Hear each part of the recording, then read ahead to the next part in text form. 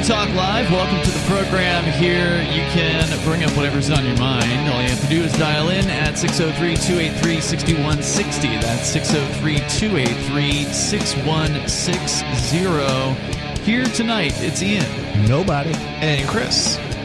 To start things out, we're going to focus again on what's happening in Ukraine, or what is alleged to be happening in Ukraine, because as I pointed out, and I think we should continue to point out, you cannot trust the Western media because they're basically mouthpieces of the United States government, and you cannot trust the Russian government either. Nope. So where is the truth? Well, it's hard to know, but at least we have the ability, finally, now that we have the internet age, to actually get both sides and whatever other sides there might be out there. Well, did you hear that they're actually censoring people for expressing at least some views? Who's they? I don't know. I think was it the UK that was going? I forget who it was, but somebody's going after YouTube. And the allegation here is that YouTube is censoring certain accounts. Yep. So this was posted by Odyssey, which is where we do our live streaming. It's not just YouTube though. There's others that I think Twitter was doing it too. There's a few. There's a few of the social media. At least a few. They're all run by the same deep state. Yeah, yeah, that might be a fair argument. So according to the Odyssey team post that they made earlier today, Odyssey again is the freedom-friendly streaming platform. It's also a video storage platform that is ultimately based on a protocol called Library, which is a decentralized, blockchain-based, what's the right word here? Social, or not social, well, I guess it does have a social aspect to it, but it's a media storage protocol. It's an uncensorable, Library is an uncensorable media storage protocol. So that's what backs up the Odyssey system. And Odyssey, of course, is trying to compete with YouTube. They've created a pretty nice-looking platform that has existed now for a couple of years. And, of course, whenever YouTube does something naughty, they usually comment on it over at the Odyssey social media. So they say here that apparently YouTube is now banning Ukraine war coverage, or at least some Ukraine war coverage. Somebody comments here. Anything that doesn't slant it in the right direction if they're true to form. As I understand it, it's pro-Russian. So if you're pro-Russian, whatever that means, they're going to ban you. Yeah, well, actually, the reverse is what's being said here. So somebody claims their account was banned because YouTube is being flooded by Russian bots who are reporting anyone who speaks out against what they describe as war criminal dictator Putin. YouTube, you're being attacked, and your human account holders are being kicked off your platform by a flood of Russian bots. Do something and stop sitting on your hands over Russia. Their money will not make up for the crimes they are currently committing, and it makes no financial sense to allow your audience to be evicted and replaced with bots. The thing is, how does that work? There's nobody but criminals involved. The people running the Ukraine are criminals. The people running Russia are criminals. And the people running the United States are criminals. This person has obviously bought into the Western propaganda that Russia is bad and that Putin is Hitler. As we pointed out last night, actually both sides are calling each other Nazis. Yeah. So on one side, you've got Putin, who's saying he's there in Ukraine to, quote, denazify the country, and there's actually a story from the Russian propaganda about what that means that we can share coming up here. But then on the other hand, if you look at the front of Drudge Report right now, they literally have a photograph of Putin dressed up as Hitler with like the little Hitler mustache. And I wanted to do one like that for Trudeau. I think that's been done, actually. I couldn't find one on the net. You might not have looked hard enough. I'm certain I've seen that one with Trudeau. Yeah. So both sides are saying that the other side is the Nazis, and the propaganda is hitting hard and heavy. Well, neither side is lying, from what I can tell. Both sides are Nazis. Indeed. Yeah.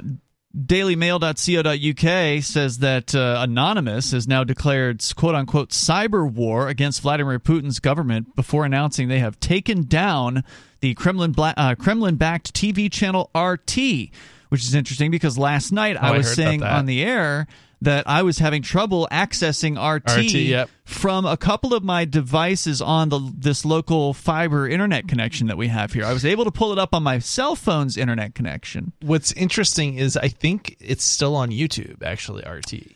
So wouldn't surprise me, and it's back. By the way, I'm able to once again access the site from the same device that wasn't working on it last night. I was getting like connection reset errors last night. The thing that's It'd weird, be pretty hard for a hacker to take RT off YouTube without taking YouTube down, right? Which sounds probably more than they want to do. Yeah, it's weird. It's weird though, because RT is like the first thing I would think that they would go after as far as the government and trying to take down pro-Russian content. But what's interesting though is that RT doesn't actually have that many viewers for their videos. I'm not sure what their subscriber numbers are, but like a couple 100,000 maybe for a video. Their numbers aren't like they're not like that's pretty sweet. I would be happy with that. I know. That was what I was getting. Okay, but we're like little people, Yeah. I expect when you get to millions of views for at least some of your videos, then you're kind of in the big leagues on YouTube as opposed to. I bet you if you went to CNN's site, they probably have some weak videos too. They probably do, but I didn't see Joe Rogan gets much better numbers than CNN. Exactly. Yeah, I don't think I didn't see a single video on like RT that was like 1 million views. So whereas if you look at ABC or CNN or any of these other channels, well, YouTube pushes those other channels, by the way. I'm sure they do. If you search for some sort of news, or whatever, like for instance, a good example of this would have been the Ottawa trucker convoy thing that I went to YouTube because I wanted to find live streams from Ottawa, and so I typed in Ottawa, and then of course it's like CBC, which is the government's official propaganda in Canada, and then the Toronto News, and then all the official government approved, government sponsored news sources were first on the list, and you had to scroll quite a ways before you could get to the actual independent journalists. CIA tube. Yeah. So let's get into this story about Anonymous here, because there's not much else to say about YouTube. I mean, it's no surprise that they're doing the bidding of whoever it is they're doing the bidding of. But Anonymous has now declared cyber war against Vladimir Putin's government. So this is after the invasion of Ukraine. The elusive computer experts issued a stark announcement on their Twitter account. And I think you guys pointed this out off the air, like, Anonymous is supposed to be decentralized. It's supposed, like, how do they have an official Twitter account? They don't. They can't. It doesn't work that way. So who controls? If that's kind of the joke. Then how can they stay on Twitter when I can't? Okay, so this is the funny thing, right? Like, Anonymous is both pro the Kremlin, pro Ukraine, and pro the United States, and anti the U.S., anti Ukraine, and anti Putin, like all simultaneously. They said shortly before 10 p.m., quote, "The Anonymous Collective is officially in cyber war against the Russian government." 30 minutes later, they announced they had taken down the website of RT, which broadcasts in Britain and around the world, for that matter. When the Daily Mail attempted to access the site, it was inaccessible and only displayed an error message that said this site can't be reached. The cyber war declaration raises the prospect that Russia could be subjected to systematic hacking attempts in the coming days. And prior to the invasion on Thursday, the country's government and banks were targeted by a massive cyber attack that was believed to have been carried out by Russia. People on social media responded positively to Anonymous's cyber war declaration against Putin. And then it just goes on to talk about what people had to say about this. But, of course, what does the Russian government have to say? And that is the one thing you are not going to be given in the mainstream Western media coverage of this, is a fair assessment of what their position is. Is it a fair assessment that you have something from the Russian perspective? Oh, yeah. Or at least Putin's perspective? Oh, yes, because RT's website is accessible at the moment, okay, as great. is their other alternative, which I'm sure the hackers probably don't know that much about, Sputnik International, which is their alternative to RT. It's another Russian-controlled, Russian government-funded media. And so there's an article here about what is meant when Putin says denazification, because that's one of his goals, supposedly, in invading Ukraine, is to denazify it. The Ukraine was well known for collaborating during World War II. So we're going to talk about that coming up here in moments. Your calls and thoughts are welcome. You can join us at 603-283-6160. This is Free Talk Live. and it's Free Talk Live. The phones are open here. You can join us talking about Ukraine. Coming up, we'll get into interesting turnaround from a pretty big-name computer programmer on his opinions regarding Bitcoin, because he was completely against it, and the situation in Canada apparently has changed his mind. We'll get into that on the way here tonight with you. By the way, you've got Ian. Nobody. And Chris. And don't forget, speaking of Bitcoin, you can head over to bitcoin.com, and that is where you can learn things about Bitcoin and Bitcoin Cash and cryptocurrency in general. There is a little learning curve involved in learning the basics, but they'll help you out, and it's free. So you can go over to bitcoin.com, click Get Started at the top of the page to do that. Once again, that's bitcoin.com. There's no better time than now. If you've waited, you should go and get started learning about Bitcoin, because as these government monies become worth less and less through the process of inflation, it is all the more important for you to understand what the alternatives are. And Bitcoin and cryptocurrency, Bitcoin Cash, etc., these are alternatives for you to the government systems. And I heard, by the way, that whatever the hell the Ukrainian money is called is starting to take a dive. So Ukrainians all of a sudden really interested in cryptocurrency more so than ever before. Exchange numbers are something like quadrupling out there. I'm actually surprised that the numbers aren't going up for crypto. And I guess they did. They went from like 36 to 39. They took a dive down to about 34. We're just talking about the Bitcoin price here. The Bitcoin price took a dive down to about 34,000 the night of the invasion. Okay. And then ever since then, it's been coming up. So it's up to around 39,000. Okay. Yeah. I mean, it does what it wants. It does. It really does. It's so unpredictable. Like with Greece, I remember things went up as a result of Greece when they were having like those banking they were banking runs, because they basically restricted the amount of money I think people could withdraw from ATMs and things like that, and they just basically stole their citizens or their people's money, I guess, that were in Greece banks. Wow. Yeah, there's supposed to be a bank run going on in Canada also. I've heard about that too. Yeah. Which is a wonderful thing. Yeah, there's a lot of people closing down TD accounts from what I'm hearing. Yeah, I saw a photograph of a guy holding a stack of the Canadian money, and he talks about how he was with TD Bank for 33 years, and he went in and closed out his account. And he's going to take all of his car loans away from TD Bank as well. So step by step, he's cutting them out. It's not just Canadians. I know people in the United States are closing that account. I know one person personally who closed his account. I think already closed it, or he's going to close it on Monday. Maybe. Is he going to tell him why? For sure. I'm sure. Good. Yeah.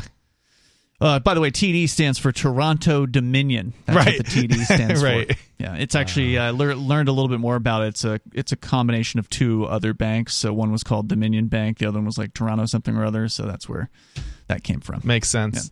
Yeah. The number here is 603-283-6160. So we're talking about the Ukraine situation. What is it that was meant when Putin said he intended to, quote, denazify the Ukraine government? That was one of his two goals in this invasion, which some people would call it an invasion. Other people would call it a freedom-fighting excursion. Yeah, Putin doesn't care about freedom. No, of course not. Yeah. But that his original reason, ostensibly for going in, was to back up the independence movements in the Donbass region of Ukraine, which is two states of Ukraine that had declared independence. That's what he says. That's what he says. The reason I think that he's going in is because NATO has refused to close the door on Ukraine joining them, and Putin does not want NATO at his back door. He's saying that now. He's been saying that for years. Yeah. And he said that in Crimea before he went in there. Right. We bear some fault. You mean the U.S. government? The U.S. government bears some fault. Yeah, the strategic. I mean, I think it's pretty obvious the strategic, reasons that Putin doesn't want a hostile neighbor, right? Effectively, because that's kind of what Ukraine has become. But at the same time, it's not the first country he's invaded in recent years. He's also invaded Georgia, I believe, and I think there was another one. Both of which were in talks with NATO. Yeah, so it's not. It's one of these things where it's like, Ooh, yeah. He probably would and will invade other countries and continue to do so. Is my gut feeling. Well, I'll tell you this: if they took over Canada, we wouldn't want them there. You mean if the Russians took over Canada? If the Russians took over Canada, we wouldn't want them there. I mean, Trudeau's bad enough. Yeah, right. Yeah, well, we'll see what happens. They've got, we'll see how it goes. Obviously, they could invade Canada, I suppose, if that's something they wanted to do. Yeah, they're not going to take over Canada. They'd have to go through Alaska first. Though, point is, we don't want, nobody wants him at their back door. Yeah. He doesn't want us or NATO at his back door. Yes, exactly. And supposedly, at least according to Putin, in some of the statements that he's been making, that they were promised that NATO would not continue to expand after the fall of the Soviet Union, and which they were. It has. Yeah, that's true. There was a non-binding promise, effectively, which is meaningless. Sure. That they you would mean a expand. lie? Yeah. Yeah. Right. Isn't that what a non-binding promise is? Absolutely. Spot on. You hit the mark. Nobody. Oh, and by the way, there was a image that came out today that was apparently, I think, the border of Poland to Ukraine. So Poland is one of the countries that borders Ukraine on the northwest side there. And the claim was that NATO is sending in truckloads full of quote-unquote supplies, which, it's weapons, into Ukraine. So, I mean, NATO is apparently moving into Ukraine. That's interesting. I heard, as we speak. I heard the United States, I believe, had supplied them with, but I think the United States was more blatant as to what they were sending in terms of arms. So I think they I don't know if it was rocket launcher. It was something very obviously to fight Russia, right? Like they weren't playing games. They were using the words. They weren't shy about the words they were using. I guess when you buy Joe Biden and his crackhead kid, you get what you paid for. So, who was behind the coup that happened in Ukraine in 2014? I've heard rumors the CIA might have been involved in that, and Putin references the that coup. Interesting. In the Sputnik news story here, in the question of what did Putin... But they would never rig our elections because they've got morals. Right. What did he mean by the denazification or denazification? For years, says this is again Russian propaganda. All of it's propaganda. It's either Western propaganda or it's Russian propaganda. So you decide. Russia's been calling on Western nations to investigate cases of human rights abuse, illegal killings, and war crimes committed by the Ukrainian authorities that came to power after the coup in 2014. Moscow pointed out that many of them were committed by neo-Nazis against Russians or Russian-speaking people. When Vladimir Putin was announcing the start of a special operation to protect the Donetsk and Lugansk People's Republics on the 24th of February, he described the goals as, quote, demilitarizing and denazifying, unquote, Ukraine. His spokesman later elaborated that denazifying means that Russia is planning to free Ukraine from neo-Nazis, their supporters, and their ideology. So again, you've got both sides claiming that the other side is the Nazi.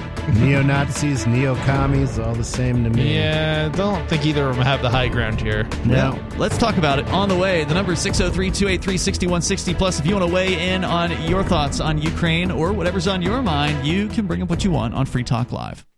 Looking for a great real estate investment? Consider New Hampshire, which is ground zero for the Liberty Movement. Your first call should be to Mark Worden from Porcupine Real Estate. He's more than just a real estate agent. He's your New Hampshire concierge. Where are the best places to live? Do you want farm, city, the burbs, or forest? Do you want a duplex or multifamily building so that renters pay your mortgage? There are homes in all price ranges in New Hampshire, and Mark can help with financing too. Invest in liberty and property. Mark Worden can help. PorcupineRealEstate.com.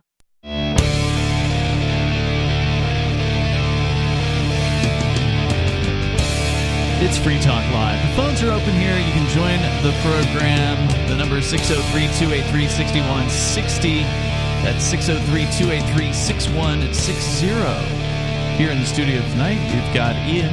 Nobody. And Chris. And you can join us online anytime you want. Head over to freetalklive.com and you can follow our podcast which is available via RSS feeds. We've got those over at feeds.freetalklive.com. That'll take you right to a page where you can copy those feed URLs and drop them right into your favorite podcast client, whatever that might happen to be. And then you will be receiving automatically our episodes as they are uploaded. So you don't have to think about it. They're just right there for you whenever you want to go and grab them and listen to them. So check out our feeds at feeds.freetalklive.com as we go to your phone calls and thoughts more about the so-called denazification of Ukraine. That's what Putin has been saying that his goal is in this invasion. What does it mean? We'll talk about that. But first, we've got Sam on the line in Ohio. Sam, you're on Free Talk Live. Yeah, so I've been trying for a long time to convince some of my relatives that the dollar is eventually going to become worthless. And they always keep telling me, well, it doesn't matter. And so I was almost wondering, like... It doesn't matter? Yeah. Well, are they already really highly invested in gold and silver and cryptocurrency or other investments? No, nothing. No. Okay. They only have stocks. Ooh, that's probably not a good plan. So you tried to tell them what? Basically, the dollar is a fiction of your imagination, and the only reason why it has any value at all is because you fakely trust it. Because of the decree that it has any value. Okay. Explaining the term fiat and everything to them. I mean, they probably value it because other people will accept it. If nobody will accept it, then they're not going to. Well, it's not going to be very useful to them either. Do they notice the fact that prices are going up? Have they taken? Are they aware of that? Yeah, but they try to ignore that too. They're like, "Oh, that's happened before. It doesn't matter." Well, it certainly has happened before. I mean, that's because the dollar's supply is constantly being inflated. I mean, I guess as long as you're not saving the money, it might not be as big of a deal. Yeah, are they spenders? Do they spend every single dollar that they receive? Paycheck to paycheck? No, they're saving dollars? No, they're invested in stocks. Oh, stocks, right. Yeah. Well, stocks do tend to float on top of inflation. Yeah, that's true. Because, a corporation has a certain level of debt. And if that level of debt stays constant, well, their prices keep rising, then they're actually becoming more profitable against the equipment. The thing that makes corporations go bankrupt in the presence of inflation is they fail to calculate that it's going to cost more to replace their capital equipment. So then when things wear out, they end up getting surprised and, oh no, we're underwater now. Oh, that thing that cost X 20 years ago now costs 3X. Exactly. Like that. Or 100X or 1,000X depending on where you are. Yeah. Hyperinflation. Plus, as the prices start to crash, or as not the prices, but it's as the dollar continues to crash and crash harder, that's probably going to cause some financial difficulties for these companies, and companies that have been doing all right may all of a sudden not be doing so great. But these are things that aren't going to persuade your parents or whoever it is you're talking about. They don't sound like they are particularly open to persuasion on this, so I think you should probably just give up on them, honestly. I mean, if they see prices rising and they don't care about it, then I don't see how you could get them to care. You know who might it's almost like they're brainwashed is what you're saying? Well, I mean, I wasn't going to use those terms. It's just they're ignorant, and they're blissfully ignorant about it. They don't care. I mean, most people would. Are they rich? Are your parents really wealthy? No, they're middle class. Okay, because if you had an S-ton of money, then I guess you might not care as much about the prices going up at the grocery store. But when people see prices going up and it matters to them what the bottom line is as far as their household budget and that sort of thing, then they might want to know why that is happening. But if your parents see prices going up and they just shrug it off, like, oh, well, that's just the way things are, then it just doesn't seem like they're persuadable. I mean, what do you guys think? Have you ever tried to persuade friends or family member on these issues? It's a battle not worth having. Yeah, I don't argue with my family about politics anymore. It's not even just family. It's just in general, that's an argument. I mean, it's a battle just not worth having with most people. People are just stuck in their ways. Either they understand what you're saying or they don't. I mean, the frustration I think that Sam is bringing up here is that it's different from just, your average Joe on the street or a coworker or something. Your family, it's a lot of times you care about them, right? Like you want what's best for them, unless they're like abusive to you or something like that. I see you're rolling your eyes, Chris. So I don't know what I your don't have to be abusive to you, but I don't know what your relationship is with your family. But a lot of people are real close to their family, and it's frustrating to them when they don't care about the same things that you do. I personally have moved on myself. It doesn't matter to me what they want to do. I mean, you're just not going to change people's minds. No. So it's like, why? And you're even less likely to change your family's mind. Right. And why are you going to exert energy for something that you're not going to accomplish anything anyway? I have a good relationship with my family, and I kind of want to keep it that way. So right. All the more reason not to have that conversation. So tell them that they're wrong. Arguing politics with them is not the answer. They grew up during the Great Depression under FDR, and your parents are in their 90s, by the way. Yeah, they were indoctrinated by his schools, and they've never changed, huh? No. See, I would have thought that the exact opposite would be true of grandparents, that they would understand, putting money under the bed as opposed to putting it in banks because they lost money. Well, my grandfather lost money, not my father. My father was a child. I'm sorry. For some reason I thought you said grandparents. No. So, Sam, any other thoughts you want to share on this? Go ahead. So it sounds like you're almost saying that it's like they're brainwashed to the point where it's a lost cause. I mean, that's ultimately a decision that you have to make. I agree with what nobody said here. I also have a good relationship with my parents, but I understand that if I tell them the things that I'm interested in and do, that usually leads to arguments, at least on the case of my mom, and my dad just kind of keeps quiet. He knows better. He's the one that has to live with her. But I leave it alone because it doesn't benefit me, and it doesn't matter if I persuade them on these issues. They've made up their mind, and to me, my time is valuable, and it's only worth spending on people that are good prospects. And I don't consider them to be good prospects. I consider younger people generally to be better prospects. They're less set in their ways than people who are in their retirement age.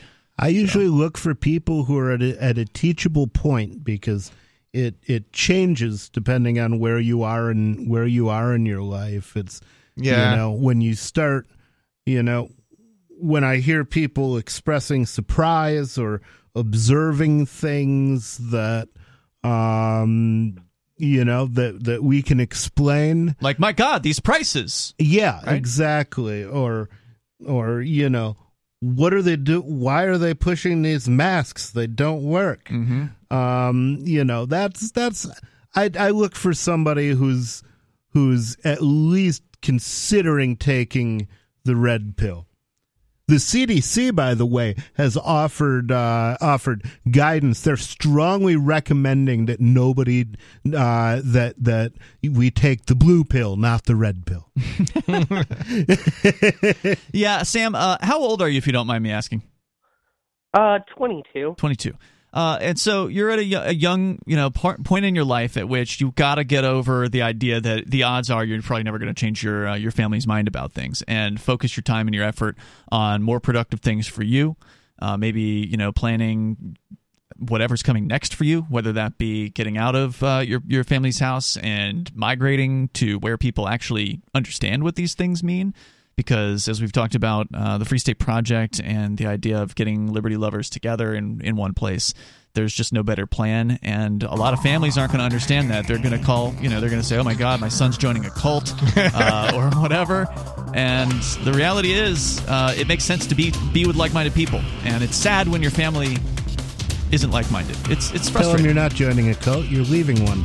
That's thanks, Sam. You like that one? Yeah, that's good. All right, thanks, Sam, for the call. There's more coming up here. If you've got advice for Sam, feel free to weigh in here. It's Free Talk Live.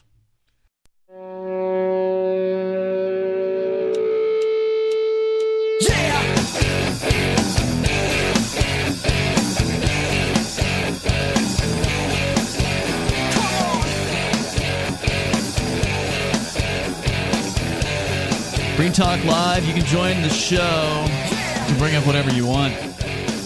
And the number for you, 603-283-6160. That's 603-283-6160. Tonight it's Ian. Nobody. And Chris. We just had a call about communicating the idea of inflation. He actually used the term that the dollar will become worthless, and it's probably not going to go to zero anytime soon, right? Like even the Venezuelan bolivar, which has been debased beyond belief, if you get a few million of them together, you can still buy a pack of gum. So I mean, they're still and worth you can something. get 3 eggs for a billion Zimbabwe dollars. Yeah, or a trillion, or whatever. Or who's counting? Yeah. So they're always probably going to be worth something until they're not anymore. I mean, they can just abase the hell out of these things. But the truth is, the dollar is worth less than it was 10 years ago or even a year ago. So it is constantly becoming worth less. Just that when people hear worthless, they think, zero. And odds are it isn't going to jump to zero in, 2 weeks. They've got their plans, and they've got their means of stretching this thing out as long as they can benefit from it. And you better believe they plan to benefit as much as they can from printing as many dollars into circulation as possible. And the other thing is, it's been going on for 100 years. Yeah. So people are used to the idea that prices just rise over time.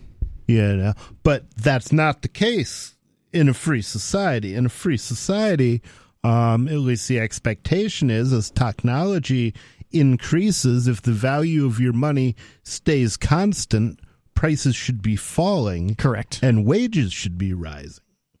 And that includes, things that you don't think of as technological, right? Like, I mean, we can see it in television sets. That's still happening today. But even like a bottle of rubbing alcohol should be cheaper over time rather than more expensive, because the manufacturing technology becomes more efficient. The supply chain sides become more efficient. And indeed, after you adjust for inflation, and in fact, I think even sometimes in raw numbers or raw prices, things like that are indeed cheaper now than they were years ago. Even the cost of gasoline, for instance, as high as it seems, it's still cheaper than it was 15 years ago or 10 years ago or whatever. Somebody was adjusted for inflation, but what they're not doing... even necessarily. I mean, yes, definitely adjusted for inflation, but in some cases, it's actually been cheaper because it had gone as high as $4 a gallon, I think, toward the end of the Bush administration. 70s? No, $4 a gallon was like within the last 15 years. We were just talking about this the other night. No, I think you might be right. Yeah. Yeah. I didn't remember it personally, but somebody in the studio checked it, and it was like, I don't know if it was a 2008 or 2009 or something like that, but it was a long time ago. Yeah. But so, now $4 a gallon, because that's cheaper. It went down for a while, and then it kind of shot back up. Well, it went recently. way down when they were fracking in America. And that was the thing. That's one of the things that upset Venezuela's apple cart, is all their plans were based on the idea that the price of oil would go up and up and up, and it didn't do that. Yeah, it was a bunch of countries leave it like to that. a government to put all their eggs in one basket. By the way, since we are talking about the inflation numbers, even the government's own dishonest numbers that they produce on a monthly basis, one of those numbers is the Producer Price Index. It went up again in January and hit 9.7% for the 12-month period, which is just off of its record high.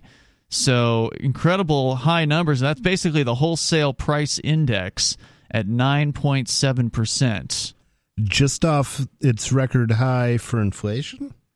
I think the record high, this thing's actually only been around since like 2010. Oh, okay, because I was going to say, in the 1970s, all you heard on TV every time you turned on the news was double-digit unemployment and double-digit inflation. Yeah, it says it's close to a record, and it may be after adjusting for inflation, because I'm seeing the chart, and I don't see anything even close to 9.7% in the previous decade. So, regardless, not in the last decade. It's last time we had double-digit inflation, which is just over 9.6, was in the 70s. So anyway, that's the, again, official government numbers, and we know the reality is probably very different from that. The reality is probably much higher. So you want to weigh in here, you can. The number is 603-283-6160. But if your loved ones just don't understand what inflation is and they don't seem to care about prices going up, then you're wasting your breath trying to explain it to them. You're better off spending your time researching some cryptocurrencies. So, decide which ones you want to invest into, or getting some gold or silver. Gold, by the way, coming up at record highs as well. Have you seen the price of gold recently? Over $1,900 per ounce. Interesting. Nice. Yeah, it spiked up, I think, to like $1,930 the other day. Yeah, all I know is... anybody who knows anything about money is going to tell you diversify. That way, when whether it's stocks or stocks go down or whatever, if you've got a nice selection of assets that you've invested in, you're less likely to be impacted as badly. The only person I can think of who speaks badly about diversification is Warren Buffett. He says diversification is for people who don't know what's going on. Now, most people don't know what's going on. But the problem is you never... Because you don't know. The thing is, he's got a direct line from the politicians telling him what they're going to do in advance. They lie to the rest of us. Yeah, but I mean, even the politicians don't always know exactly what's going to happen. I mean, if they don't know what's going to happen, a nuke goes they know off, what they're going to do with Fed rates. They know... They know they're going to print more money. You can guarantee that's true. That's true.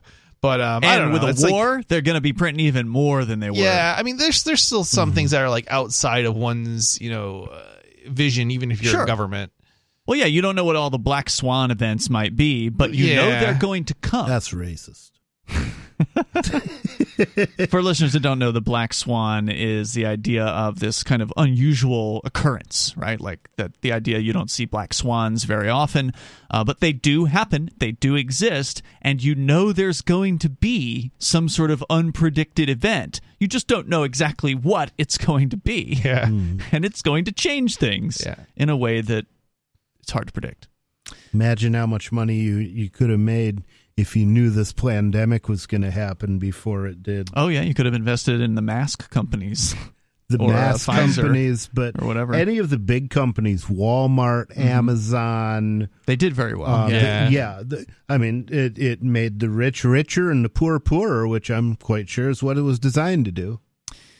So back into the denazification, what does that mean? There's an interesting article here by SputnikNews.com, which for listeners that don't know, that's like the alternative to RT. It's another Russian government-funded news site.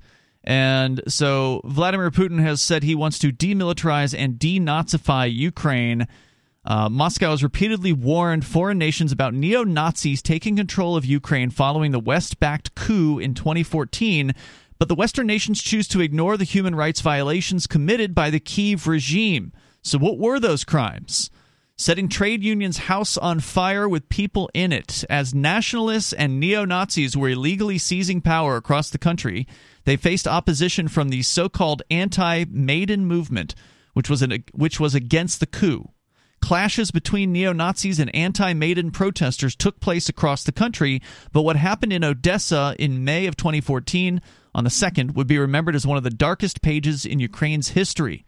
Following street fighting with neo-Nazis, the anti-Maidan protesters barricaded themselves in a local trade union's house.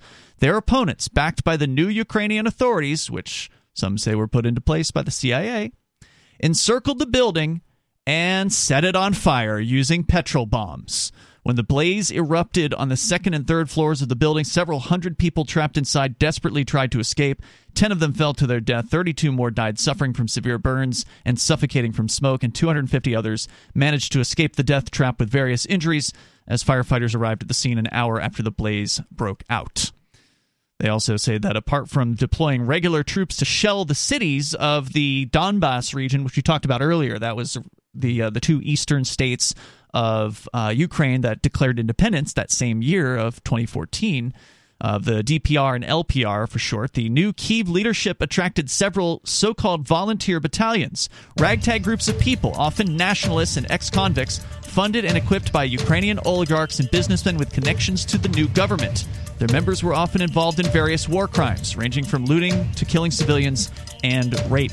We'll tell you more about the Russian side of things here in moments, and you can share your thoughts as well. 603-283-6160. What's the truth in Ukraine? You decide. It's Free Talk Live.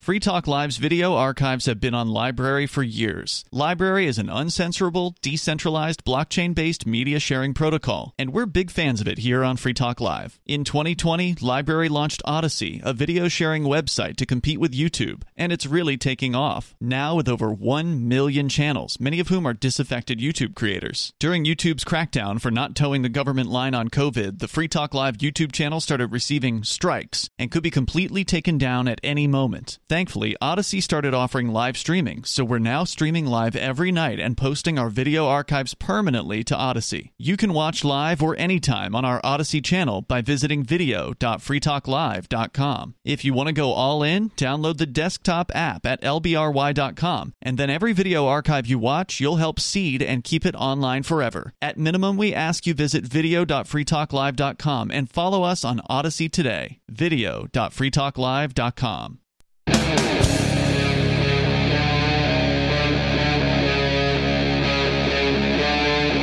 Free Talk Live.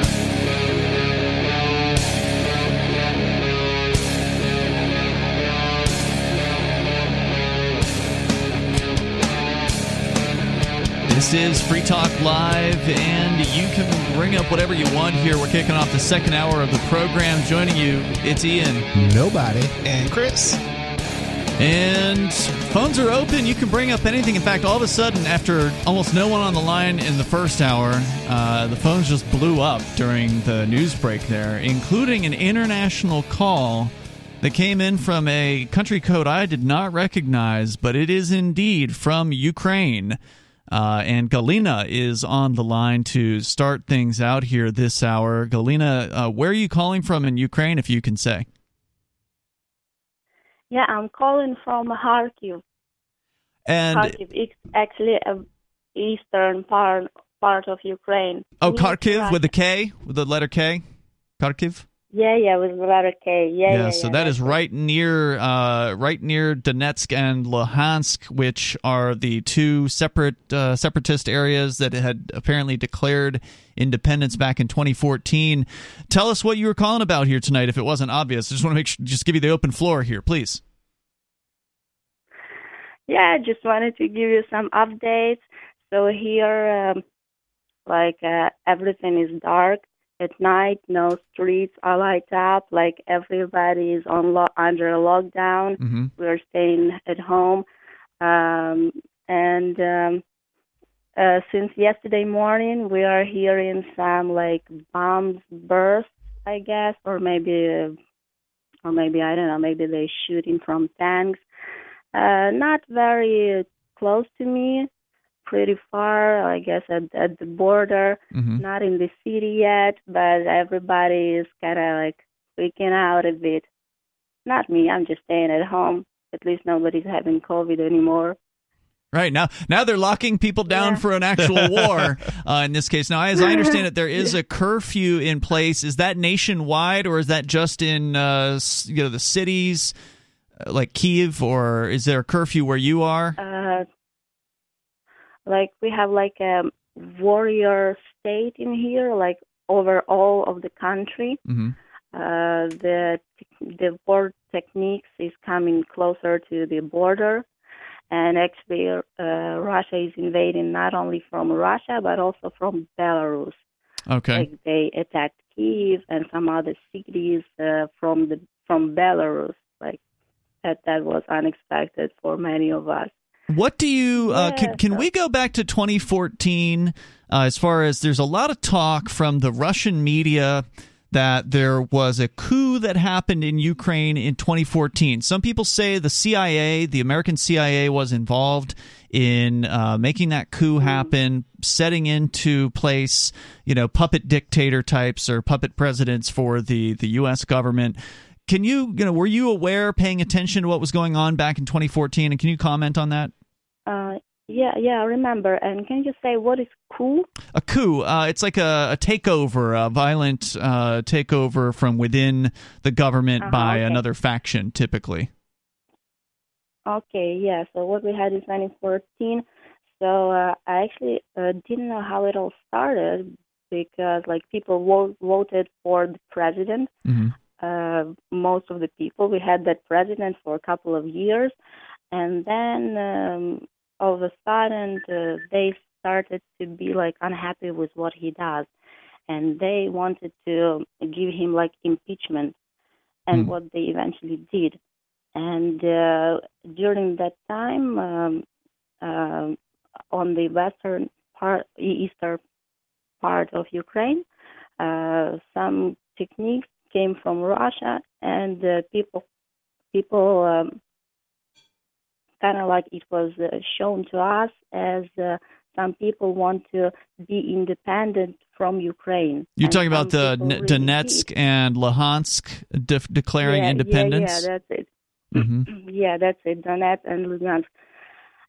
But Russia helped them because they have the kind of tanks that Ukraine didn't have, that Russia had. Mm-hmm. And but some people, they didn't want to be independent from Ukraine. As they saw the war coming, they fled to some other parts. And what happened with Crimea region, what happened with that, they also wanted to be independent, some of the people, not all of them. But Russia helped them, and they are actually not part of Ukraine now. Like, is Crimea considered its own country, or are they part of Russia now? I actually don't know. No. They are a part of Russia. It was. Yes, they are, because I remember Putin was declaring like in 2014 or where they became Russia. Like Russia is now taking their old region back. Like we are having our Crimea region back to Russia with us as it always was. I remember they declared something like that. What were you going to say, Chris? Yeah, so as I understand it, the claim was separatists, Russian-backed separatists invaded Crimea, and then they declared independence, and then that got folded into Russia, so it's part of Russia. Part of Russia? Yeah, as I understand it. Again, this is not recognized by the international community, but it is, well, it's recognized by Russia. It's effectively part of Russia again, and Russia obviously recognizes it as part of their territory now. Do you think, Galena, as far as what happened with Donetsk and Luhansk in 2014 declaring independence, do you think that was legitimate? Do you believe that the people, the majority of the people in those areas did want to separate from, or do want to separate from Ukraine? I actually don't believe that the majority did want to separate. Maybe just some small part, because I guess it's not how it's done. Like if you want independence, you just write a letter into the government, something like that. I just don't know. Well, they took a vote. So many people died. They took a vote, apparently, and they claimed that 89% voted, at least in Donetsk. I don't know about Luhansk, but that was post-independence. Well, no, it was they declared it, and they had an election on that May. So they declared it in April of 2014, and then they had a vote on it in May of 2014. But of course, the other side says that the vote was illegitimate, and it was stacked with false ballots, and it wasn't a vote under the Ukrainian government; it was a vote under the new government. Well, right, like. When we vote here in New Hampshire, whether the U.S. government acknowledges that as legitimate or not will be a whole other question. So ultimately, my curiosity is, Galena, do you think it was legitimate? And it sounds like you don't think that it was. Yeah, I don't think it was. Okay. I don't think it was. I mean, what's the definition of legitimate? Legal. Yeah. That's what that means. Galena, now you're in Kharkiv, which is just sort of to the northwest of the Donbas province there. Are there a lot of Russian speakers where you live? Yeah, most of people are Russian speakers. Most of them? A lot of people, most of them, yeah. But actually we have a lot of Russian speakers in Kyiv already. Mm-hmm. Like half Ukrainian, half Russian. But here, most of people are speaking Russian, but almost none of them, they really want to be with Russia. Like they still stay like patriots of Ukraine. Like I see. So even though they speak Russian, yeah. they speak Russian. That doesn't mean that they want to join Russia. It doesn't mean they want to be back under the rule of Putin. That's what you're saying. Well, we speak English. Yeah, that's That's a good point. Galena, so as far as the invasion is concerned, the Russian media, Vladimir Putin claiming that they're in there to quote unquote denazify the Ukrainian government. Do you believe that there are Nazis that are running the Ukrainian government? No, that's crazy. Like, and also I've heard in some news that Putin said that Ukraine actually invaded Russia, and now Russia is coming here to pump us down. Galena, I don't know if this is this phone call costing you an arm and a leg, or can we hold on to and keep you on for another segment? No, it's not costing. I have 3 minutes. Okay, great. Hang on here. I'm going to see if we can keep Galena on. Anybody has a question for her, you can call in, and we're going to bring her back. She's calling us from Kharkiv in Ukraine, where it's probably early in the morning.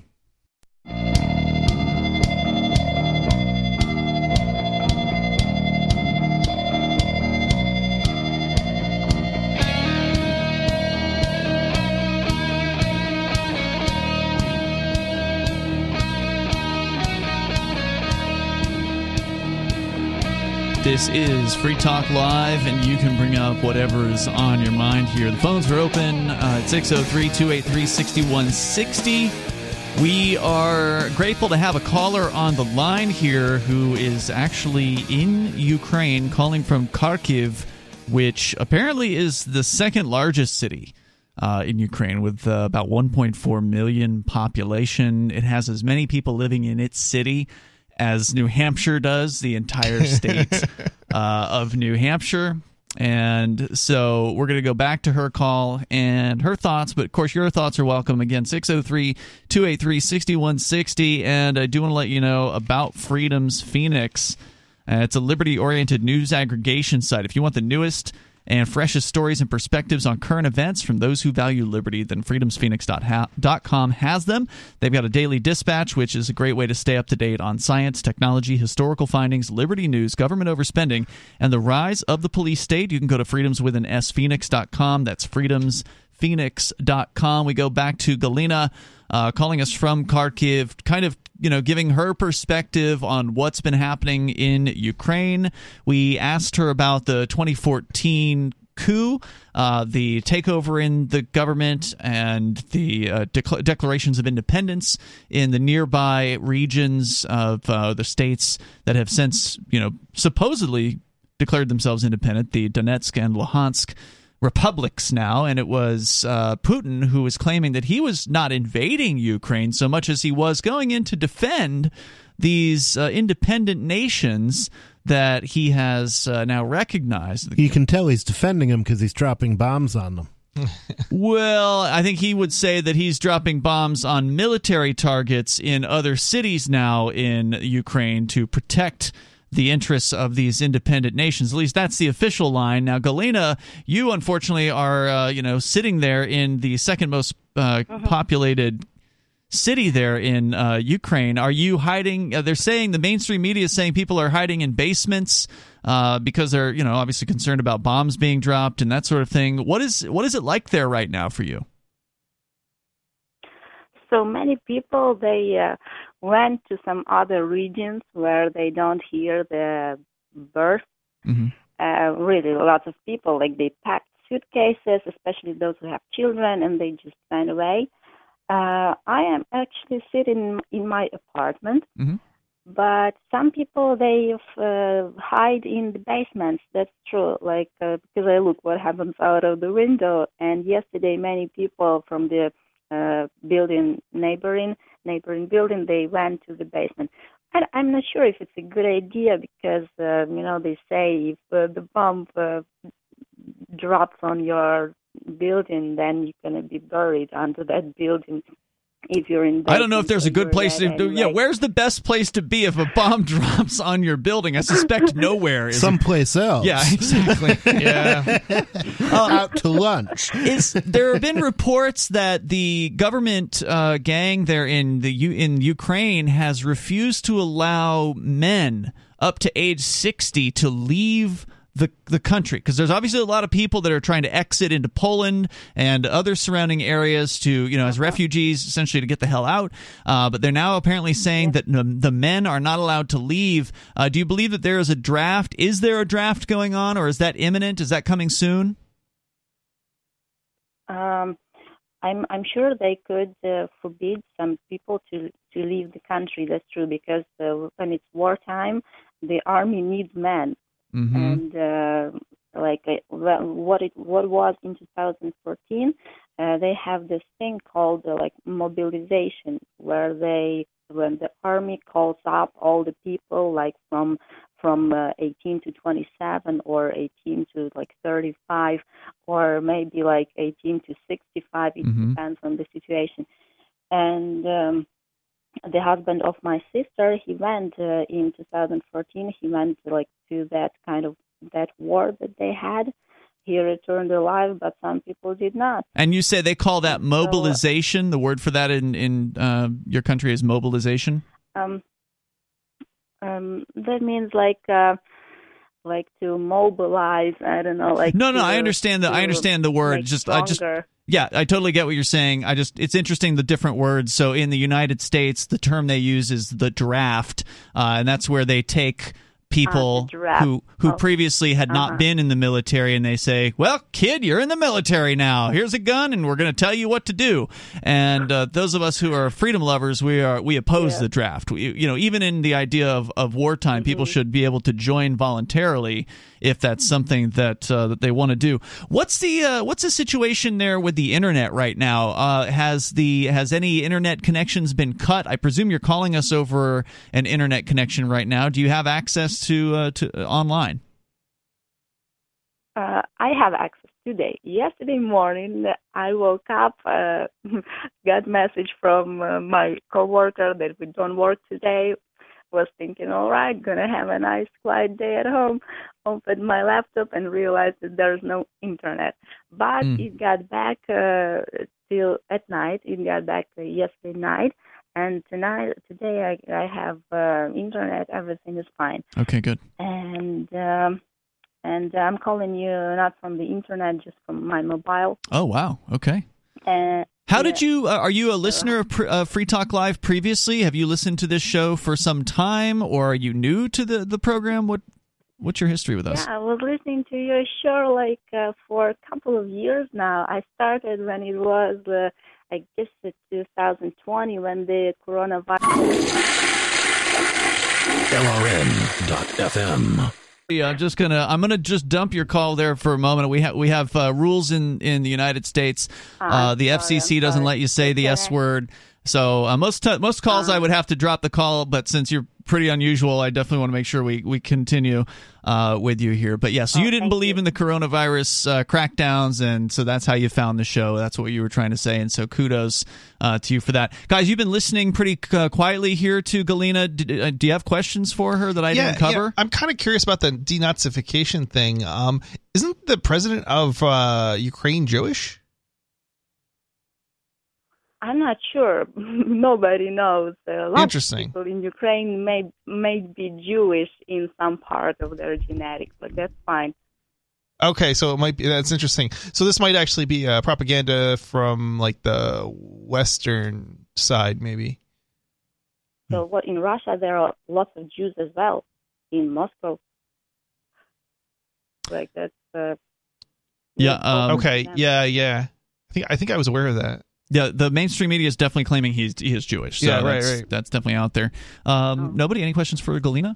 No, I'm interested in listening. Galena, what else did you want to share with our audience tonight? Is Aria coming on air sometime? Actually, yes. She is planning to be back. She had an operation. She had throat surgery. and so was unable to actually speak for a number of weeks. She believes she is ready to return to the air, so we're going to have her back on Monday. Nobody, you're still welcome to join us on Monday nights. It'll be the three of us. I wonder what it's like to be around Ari and she's not talking. So Galena, thank you for the call tonight. Feel free to continue to call us with updates from there in Ukraine. Definitely appreciate it, and feel free to call in on Monday when Ari is back with us. We got more coming up. You can join us on Free Talk Live. On Free Talk Live, we're bringing people to the ideas of liberty every day. From wrestling superstars like Glenn Jacobs. You guys really are having an impact, I believe. Like I said, a lot of where I am now is due to listening to Free Talk Live. You changed my mind on some very important issues years ago. To random people tuning in on the radio. I was kind of stuck in the left-right paradigm. I heard your show by chance on a Saturday night. From there, I went on, joined the Free State Project, and become an amplifier. So, I mean, that's really the reason why I amp is because I know that if it wasn't for you guys being on as many stations as you are, I never would have found the ideas of liberty. You can help more people hear the message of liberty by joining Free Talk Live's AMPS program on Patreon for as little as $5 a month. And you'll get access to special perks. Visit amps.freetalklive.com, amps.freetalklive.com.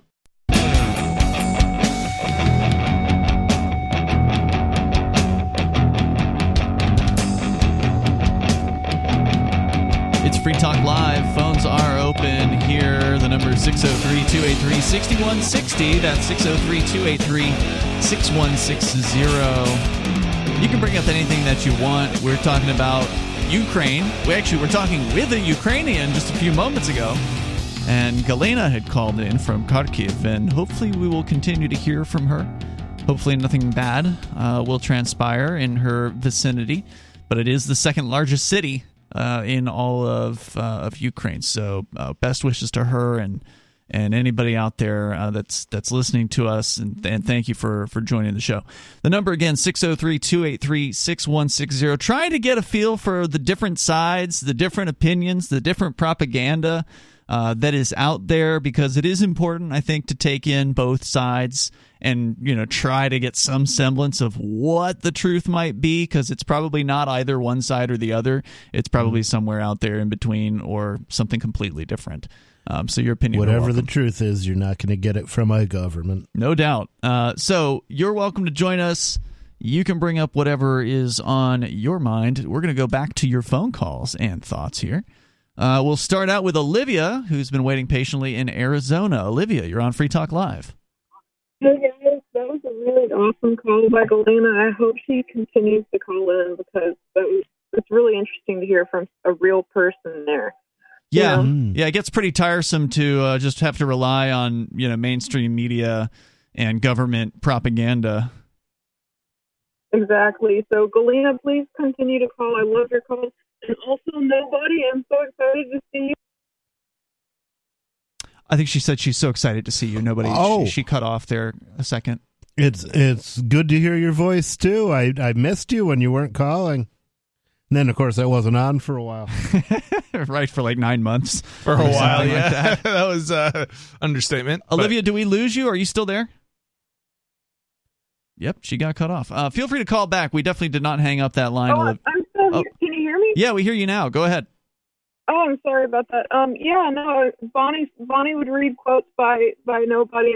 So just wasn't the same. I'm glad she did, but it wasn't the same.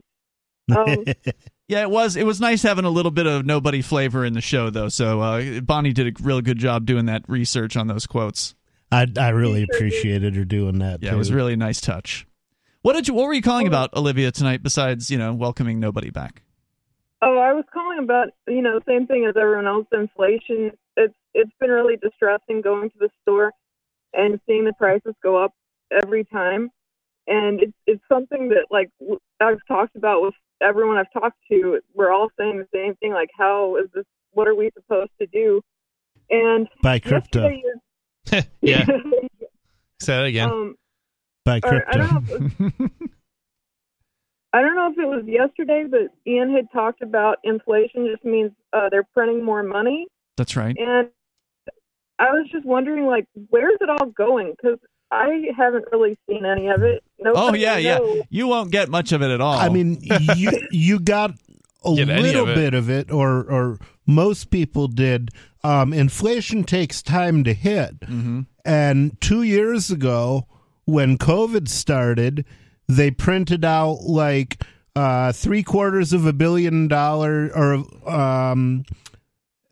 was like $2 trillion or something like that, wasn't it? Yeah, well, they printed out like a fraction of $1 trillion, gave it to the American people. Then they printed out $3 trillion and handed it out to corporations. Correct. Yeah. I was going to say, wasn't it the politicians' buddies that they mostly handed it to? Yeah.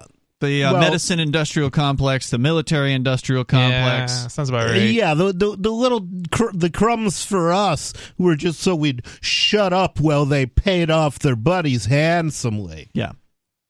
Yeah, I just don't understand what their buddies are doing with it. They have more money than they could spend in 10 Well, they spend it. They're buying super yachts. Yeah, they're buying things paying with whoever's replaced Epstein. They're yeah, I mean that money is likely being spent on things, and eventually it will trickle its way down into the rest of the economy, and thereby, all of the prices tend to go up as a result of having more dollars chasing the same amount of goods. Or in the case of supply issues, you actually have more dollars chasing a smaller amount of goods in the country today, because there's just not enough logistics out there at the moment, because we had one trucker call in the other night saying that he doesn't want to work because they're lowering the rates on him.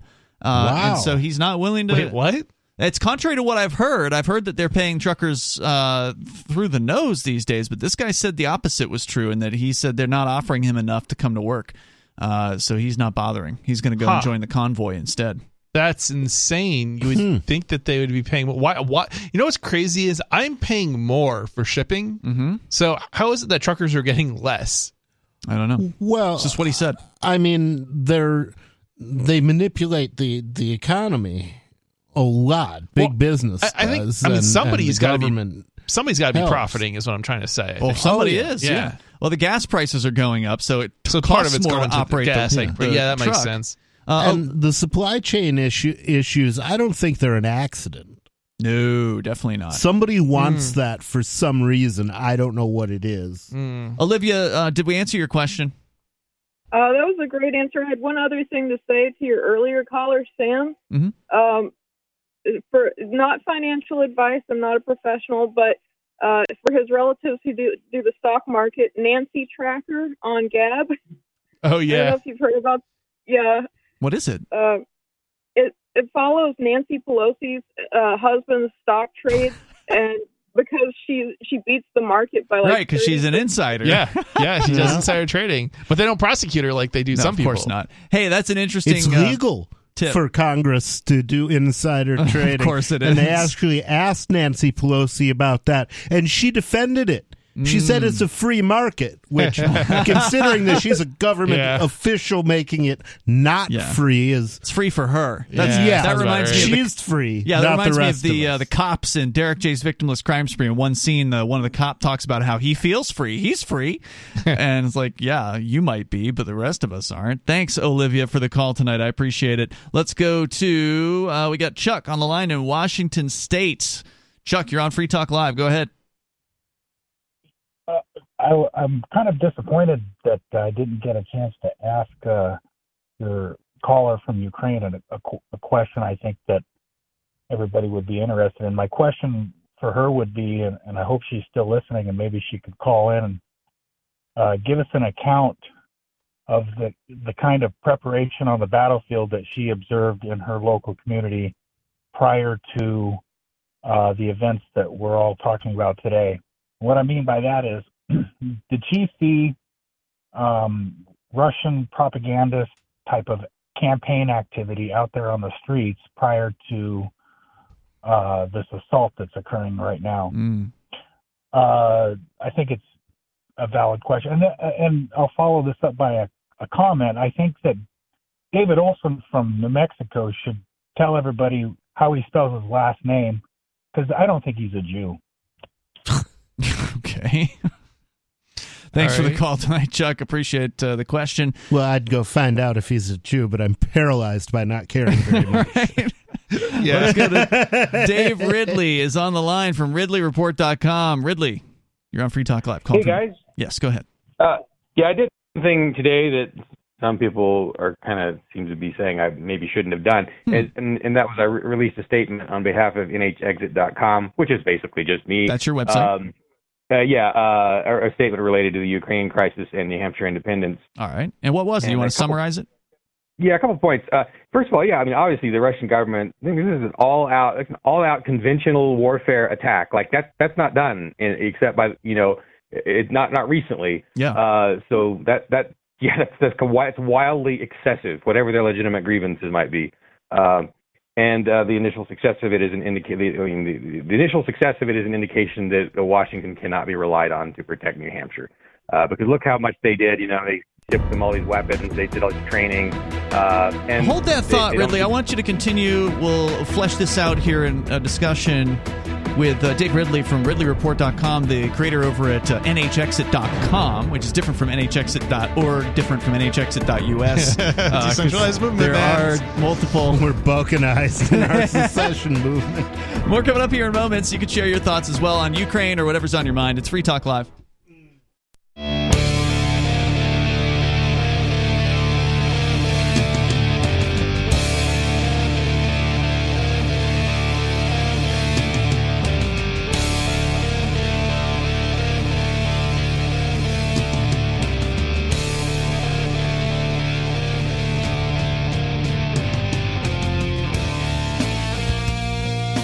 Free Talk Live. You can join us here. The number is 603-283-6160. You can bring up anything you want. That's 603-283-6160. We've been talking off and on tonight about Ukraine and Russia. We actually had a lady call in from Kharkiv, which is the second largest city in Ukraine.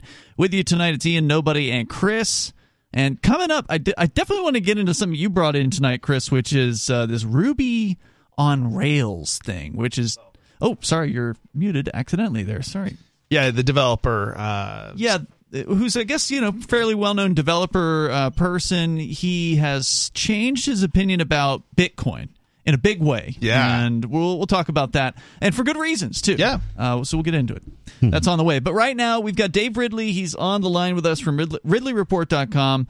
And Ridley, you are one of the creators over at NHexit.com. You made a statement today about Ukraine, and you were kind of getting into that with us. Can you kind of recap for our listeners just tuning in? Yeah, first thing, the Russian reaction is excessive, way excessive, completely wrong. The initial success of it is an indication that Washington cannot protect New Hampshire because it obviously can't protect Ukraine. And the third thing, the Ukraine government paid Biden a lot of money. Ukraine has made the invasion practical by all its gun control laws. They only have seven guns in the hands of civilians per 100 persons. Wow. That's compared to probably about 130 in New Hampshire per 100. It's 120, I think, on average. Wait, it's 130 per 100 people in New Hampshire? Is that what you just said? Roughly. It's 120. All right. Somebody's going to have some spares. Yeah. That's hilarious. Yeah. Now, to their credit, the Ukrainian government figured this out at the last minute and has finally authorized all its people, I think, to be armed pretty much wherever they go. Sure, but they're also going to draft the males into the military. Yeah. So, I mean, it's not like they care about freedom. They just care about protecting their government. Up until this week, according to Wikipedia, they were not allowing fighting-age males to have firearms, basically, as best I could tell, unless they were in the military. So, yeah. But of course, again, it's so complicated. Washington has provoked Moscow by moving NATO closer and closer to Moscow's border, which they have reason to be scared. Joe Biden just said this thing that was ridiculous. He said, quote, Putin chose this war, and now he and his country will bear the consequences, unquote, which just blew his opportunity to help divide Putin from the Russian people. He was just throwing the Russian people into the fire as though they were all guilty for this, which they are absolutely not. They're the ones who are going to be suffering under these sanctions. Yeah, this kind of reminds me about your New Hampshire comment. It's like, whether the government is going to protect New Hampshire, they're not going to protect me, right? I think that's kind of what you have to remember about this. Russia's not going to protect its citizens. It's going to protect its in governmental interests. Yeah, it's going to protect military bases, government buildings, and politicians' houses. Yeah. They killed 1 million people in Iraq because Iraq was ruled by the wrong tyrant. Those people didn't have any choice that they killed. I've got a happy thought for you, though, Dave. I wanted to share it with you. Just before the raid, I had finished downloading your entire video collection from YouTube onto my on my 3 terabyte drive, and so somewhere at the FBI, some poor bastard is listening to every word you ever published, and I'm waiting for him to show up in New Hampshire and go, say sorry. All right, I changed my mind. Thanks, Rich. I hadn't forgotten that you'd done that. I told quite a few people that you did that. And yeah, with any luck, that will actually survive their archiving process, and someday it'll come back. And there are other sort of crude archives of it too, so it's not all going to be lost when they come for all of the things we've said. But I did have one other thing is it's important to have solutions, and the suggested solution I have is for New Hampshire to peaceably declare independence from the U.S., as it was already planning on doing. That has a side effect of taking us off the nuclear target list, but we keep faith with the current allies that New Hampshire has by giving them a chance to remain allies with New Hampshire, by saying, okay, you have the chance to remain allies with us if you eliminate your gun control laws. You don't expect us to tax our people to help you, but then we can stay allies. But man, tell you what, we should never be allied again with another nation that controls its people's guns. I say free trade with all nations, entangling alliances with none. Good advice. Hey, Ridley, thanks for the call tonight. Yeah, go ahead. Go ahead. Well, I mean, starting from scratch, of course, that would be fine. But right now, if like New Hampshire were right now to like just turn its back on Europe or declare neutrality, that would be perceived as backstabbing and as helping the Russians. And so I think there has to be an untangling process. Huh. Why would it be? Well, there's a lot of distance between us and the Russians. I don't know if it would be presumed for which that I am very pleased. New Hampshire would have the same allies upon secession from the United States. I don't see any reason to presume that we're just going to take the list from the U.S. government and say, all right, well, these are our allies and these aren't. Yeah. And I think that we would have a clean slate immediately upon independence. I don't think we'd have any allies, to be honest. Yeah, we would have to work for anything. Like imagining. Sorry, imagine what it would. I'm sorry. Go ahead. We would have to work for any kind of international recognition. Yeah. I mean, that we wouldn't just be able to knock on their door and say, "Hey, buddy," we'd have to ask real nice like and say, "Hey, It's one thing for people to trade with us; it's another thing to recognize us officially. Yeah, that's true. And it's likely the world would just take this off of our agenda and make it easy for us by refusing to comply with these demands. No problem. We can be independent and neutral. No problem.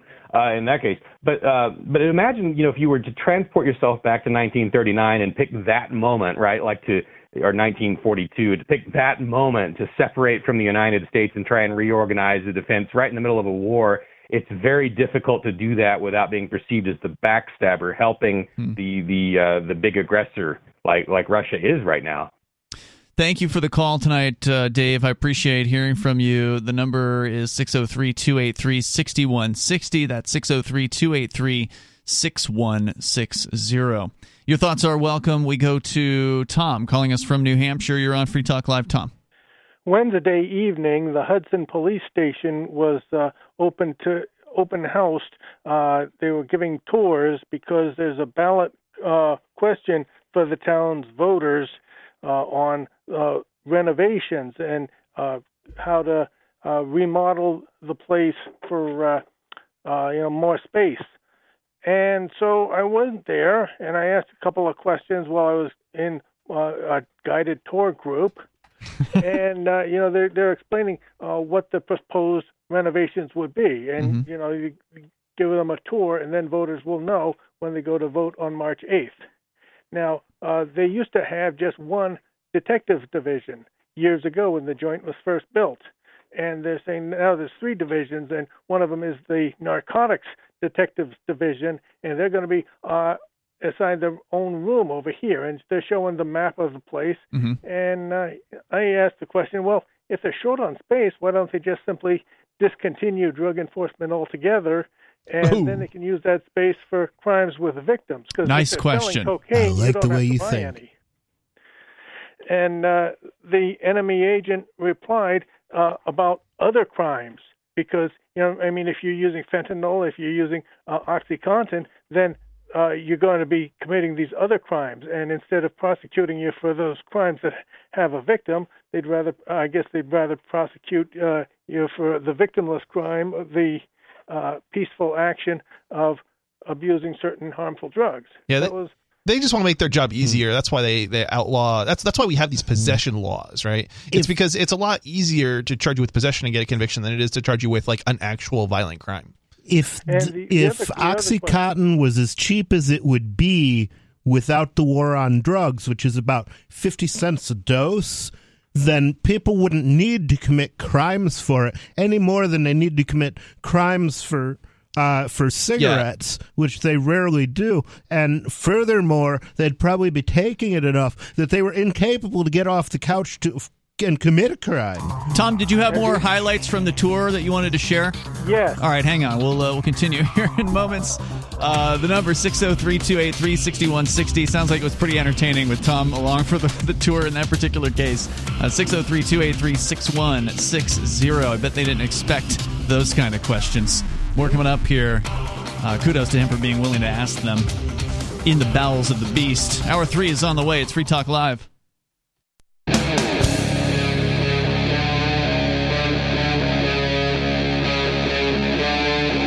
Free Talk Live.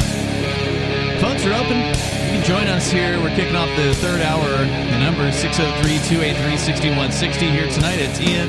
Nobody. And Chris. This is Free Talk Live. The number again, 603-283-6160. Busy night on the phones here. We've been talking primarily about Ukraine. We actually had a Ukrainian woman call in from Kharkiv earlier tonight. And, of course, you can bring up whatever you want to discuss. We're actually going to continue a phone call from the last hour. If you're just tuning in, we had Tom on the line in New Hampshire who was telling us about a visit that he made to the police department in his town in New Hampshire. And the reason for this visit was the police department is asking for, I'm sure, some number of millions of dollars. And apparently in the town, it has to go on up to a vote. It's not like a city council that can just vote for it on the council. The people of the town have to approve this. Nice. And so they are having the open house where you can show up and they'll give you a tour of the police station. They'll tell you where they want to spend the money that they're asking the townspeople to approve. They really ought to sell off the cocaine in their evidence locker. That ought to cover it.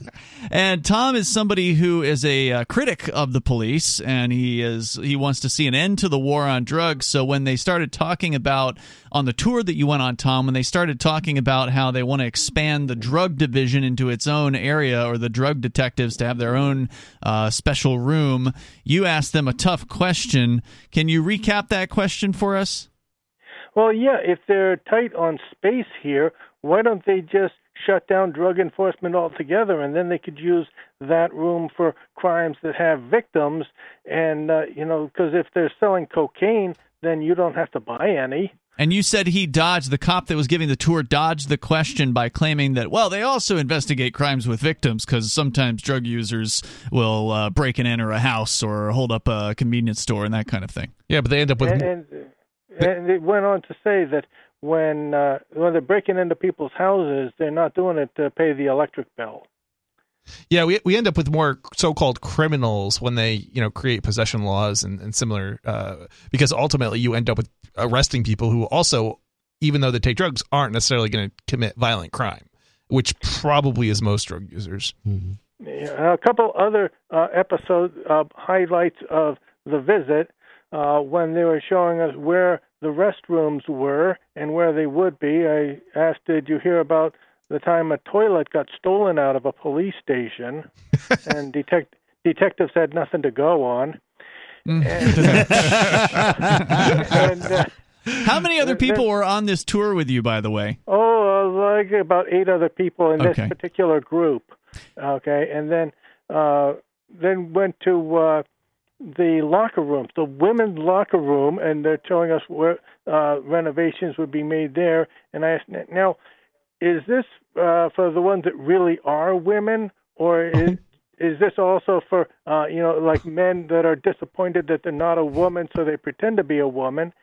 And the answer is, with the remodeling, they have to have 3 locker rooms. I said, what, men, women, and undecided? And, pretty much under the Americans with Disabilities Act, that's what they got to do now. So what was the amount of millions of dollars? I'm just guessing it was millions. What are they looking for from taxpayers for this? $1 million and change, $1.something million for the renovations. And how many police agents does the town of Hudson, which is one of the larger towns as far as population, if I recall correctly, in New Hampshire, how many agents does it have?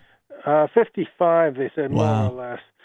So, I think I'm going to vote against it. All right. Thanks for the call tonight, Tom. I appreciate it. I'm glad to hear it. The number here is as long as they've got a drug enforcement task force, they've got more budget than they need. We go to, in fact, they make their own budgets in a lot of cases because of all the drug seizures, and they get to auction that stuff off, and they make a ton of money that way. We go to Jack calling us from Washington State. Jack, you're on Free Talk Live. How many of you guys were part of the crime spree, the victimless crime spree at your studio? I was there. Yeah, I was certainly there for it. Derek says I was one of his inspirations for moving here.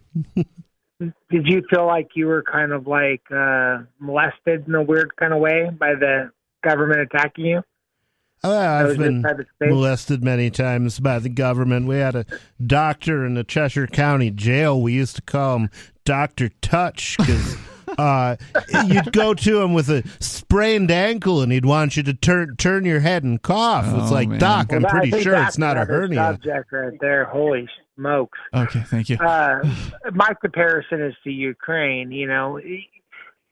There's a certain government within your system at your studio, whether you know it or not, whether it be Captain Kick Butt or whatever. And, Ukraine, you want to laugh at them here and there, but if you follow it pretty closely, they're being molested right now, and they're handing out guns to old women. And I don't think you guys have looked into it very much. I love you guys. What do you mean we haven't looked into it? We've been covering Ukraine for the last few days. In depth, as much as we possibly can. We're already talking about how they were handing out guns last night. I'm just saying that, when people invade your property, even sometimes if it's a government, and some of these governments are very immature. They are not, at the level of the power, the United States, China.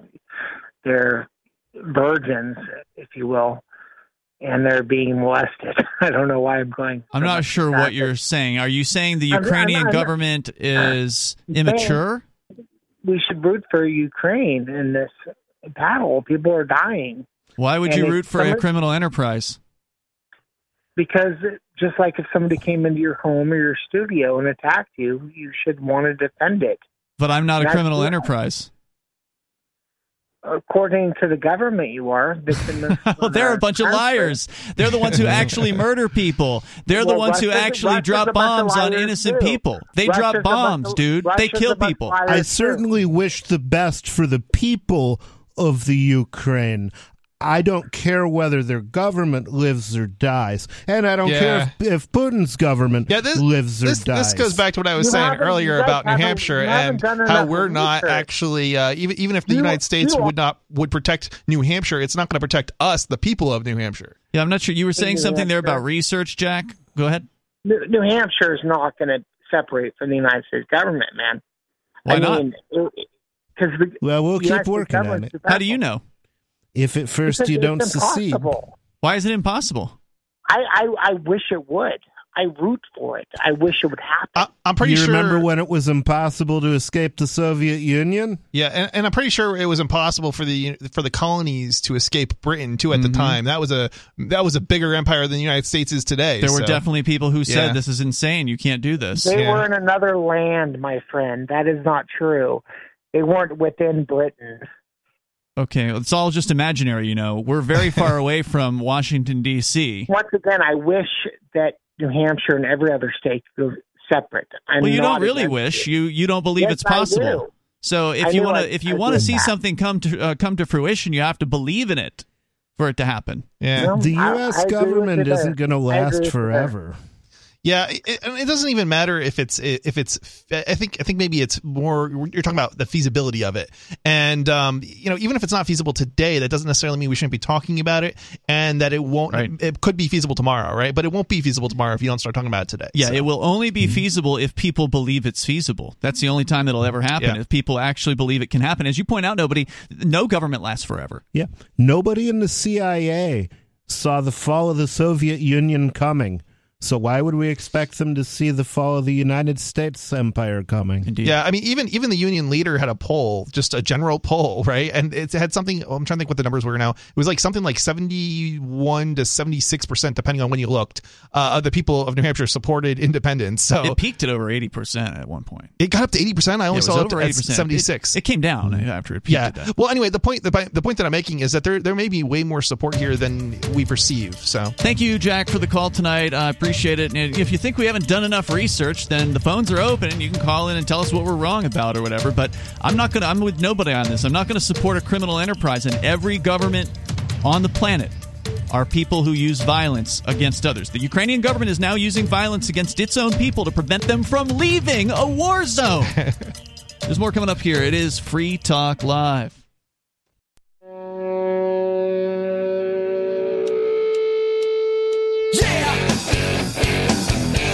Yep, it's Free Talk Live. Phones open. You can join us here. The number is 603-283-6160. That's 603-283-6160. Joining you in the studio tonight, you've got Ian. But nobody formerly known as Rich Paul. And Chris. We're going to continue with more of your phone calls and thoughts. Of course, you can bring up whatever's on your mind. Plus, coming up, a major programmer in the world of computer programming has changed his mind about Bitcoin and cryptocurrency. We'll explain what happened here in moments. But first, we're going to go to your phone calls and thoughts. First up, Major Payne is on the line, calling from Michigan. You're on Free Talk Live. Major Payne. Hey, good evening, fellas. Hey, what's on your mind? Oh, nobody. Good to have you back. I've Thanks. always wanted Good to be get- back. Going sailing with the tidy bowl, man. So I'm glad you didn't go down with the ship. All right, what you got? So anyway, there's a couple of boxers that were evidently I haven't followed boxing very closely, but they were quite famous over here. A couple of brothers, and one of them's evidently the mayor of Kiev, or however, whichever way you want to enunciate it. Kiev, I think is the way they pronounce it. Mm-hmm. But and his brother is like the chief of police or something. But anyway, they got pictures of them today, and they're all in Kevlar and bullets and ready to go. And come on, Putin, bring it. Mm-hmm. And so Russian hype being what it is, I'm wondering when the pictures are going to show up of shirtless Putin with a couple of bandoleros of bullets and a knife in his teeth, riding a horse in front of his tanks.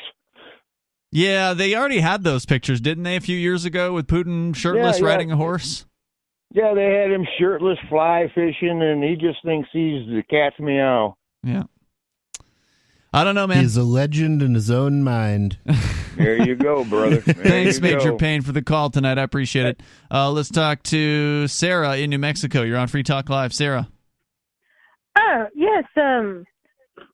Okay, there was a caller yesterday. Was that guy that just called in? I don't know. He's the one that mentioned that when President Obama was in office, the Ukrainians asked for help because they were fighting back and forth for 8 years, And what he said was that Obama sent them boxes of blankets and some cans of Band-Aid.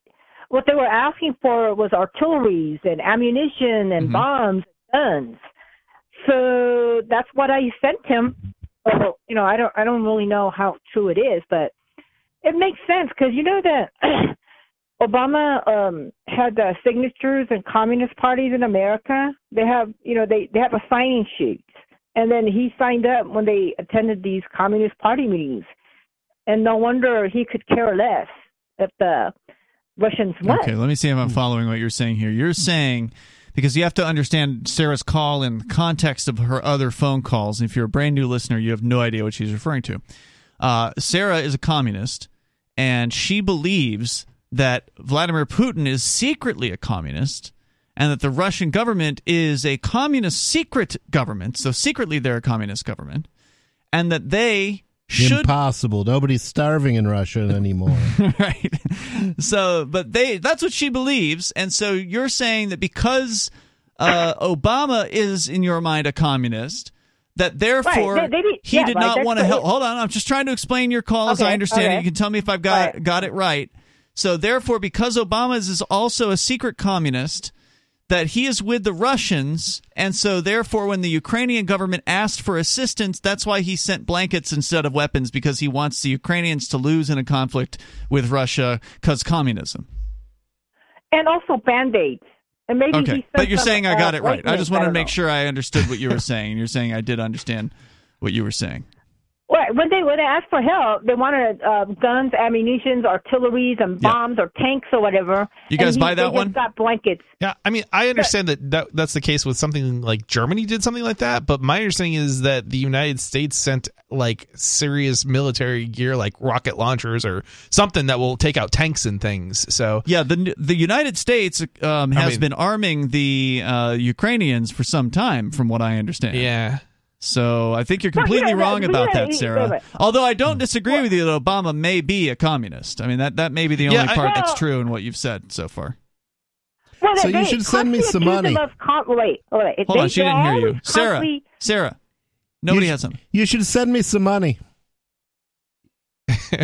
Well, you know what? You're a nobody. Why should a nobody get some money? Okay? So, well, I don't feel like working, so I think you should support me. Well, you have to convince the Social Security office. Can you convince them that you're ill in the head or body, that you can't work? Ain't nothing wrong with me. I just don't feel like working. Well, I mean, tell them that you're not going to get any money. You have to have doctor's records. But I just want to say, Obama was accused. He is a communist because he had signatures, signing sheet going into the Communist Party. I believe you on that one. I just don't believe the rest of it. You know something? I used to go to many of these communist So just parties. to clarify, Sarah, I don't want you to just dodge what nobody is saying here. You don't want to help people. You don't want to actually send people who, want some help, some money, because you want the government to do everything, right? Like, you don't actually believe in communism. Well, you know something? That you asked me why they take religious faith people now. Whatever the religious people believing in poor and starving and helping people is a communist value. No. Communists force people who help people out of charity, which is what most religions promote, do it voluntarily. That's what sharing is. What communists do is they force unwilling other people at gunpoint to give up what they've earned. So it's the opposite of Christianity. Jesus never said, jack your neighbor's stuff and give it to the poor.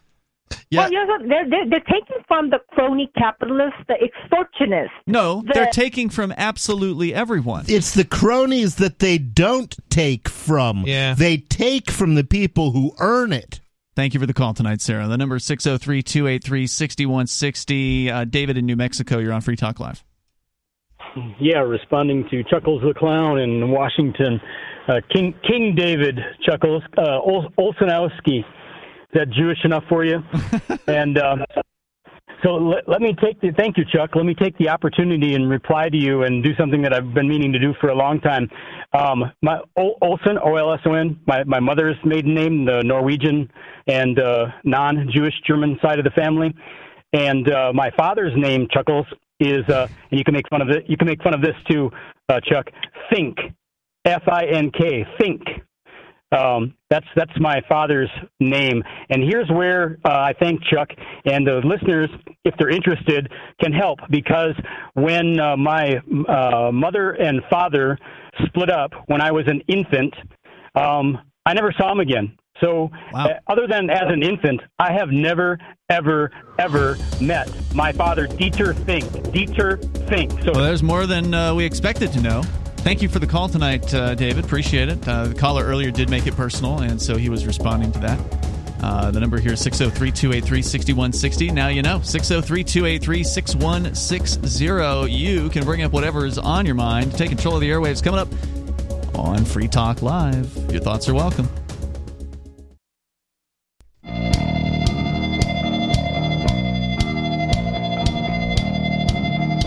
Talk Live. Phones open here. You can join the show. The number is 603-283-6160. That's 603-283-6160. Ian, Nobody, and Chris in the studio tonight. And, of course, you can bring up whatever's on your mind. That's the thing we do here. Open phones every night of the week. We do the show 7 nights a week. If you want, you can join us online over on our social media site, social.freetalklive.com. That's social.freetalklive.com.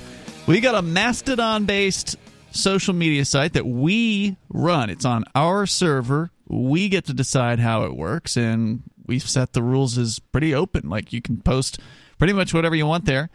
Your opinions are welcome over at social.freetalklive.com. And we've got apps for all of the operating systems, unlike Trump's website, so-called Truth Social, that had a pathetic launch earlier this week with only Apple. And even that they're running Mastodon. They're running Mastodon. So, like, why? Doesn't make any sense. What? It doesn't make any sense. I got to tell you, I hate Apple. Yeah. I mean, Apple has a minority share of the market. Why would you start with Apple? It doesn't make sense. I don't know.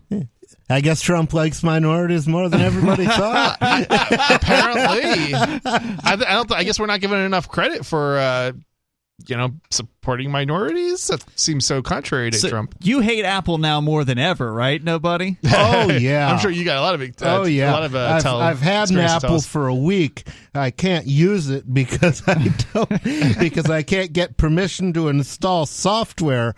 And they ain't the government, is it? A machine that belongs to me, in theory, or belongs to the church, really. But it's crazy. Nonetheless, it's crazy. They've got everything so locked down that they have more control over your machine than you do. I'm afraid you might not be able to access it ever after you've said this on air with Apple. Yeah, it's possible. They might lock you out They're permanently. all about the censorship. We're going to talk a little bit more about tech coming up here with a major programmer in the programming world changing his mind about Bitcoin. But first, we're going to Richard in New Mexico. You're on Free Talk Live, Richard. Richard? Yes. I was on a bus today, and people were talking about a possible nuclear war, and I made a comment to the guys on the bus that when I was 10 years old, which was 60 years ago, we had school drills where, in case of a missile attack from Russia way back 60 years ago, we would have a siren go off in our schoolroom, and we would all dive under our desk that was a wooden desk that was supposed to protect us if our school got hit. No one believes that crap, right? Like, you guys didn't buy that back then, right? You just get under the desk, you put your head between your legs, and you kiss your butt goodbye. Yeah, pretty much. Nobody really understood back then, apparently, how redundant that was, because a bomb, when your school roof is collapsing on you, about a half-inch wooden desk isn't going to protect you a heck of a lot.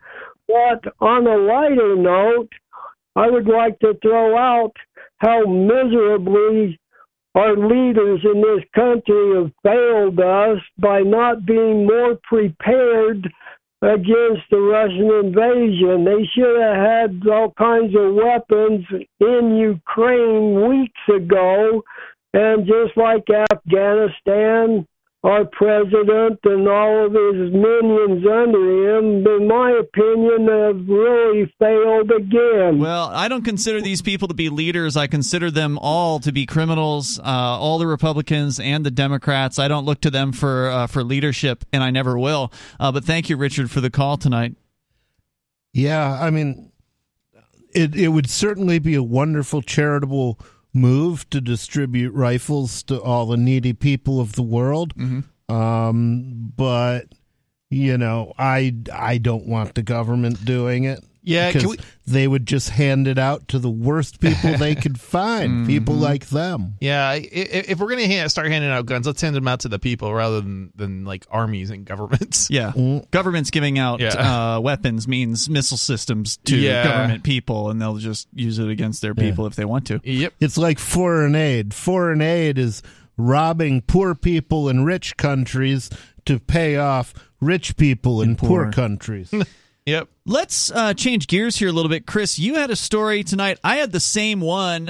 Yours from, I believe, Cointelegraph. I've got the one from news.bitcoin.com, and it's about Ruby on Rails' creator. Ruby on Rails is some sort of a programming language? That's correct. It's a Ruby framework, is the language. Ruby on Rails is a web programming environment.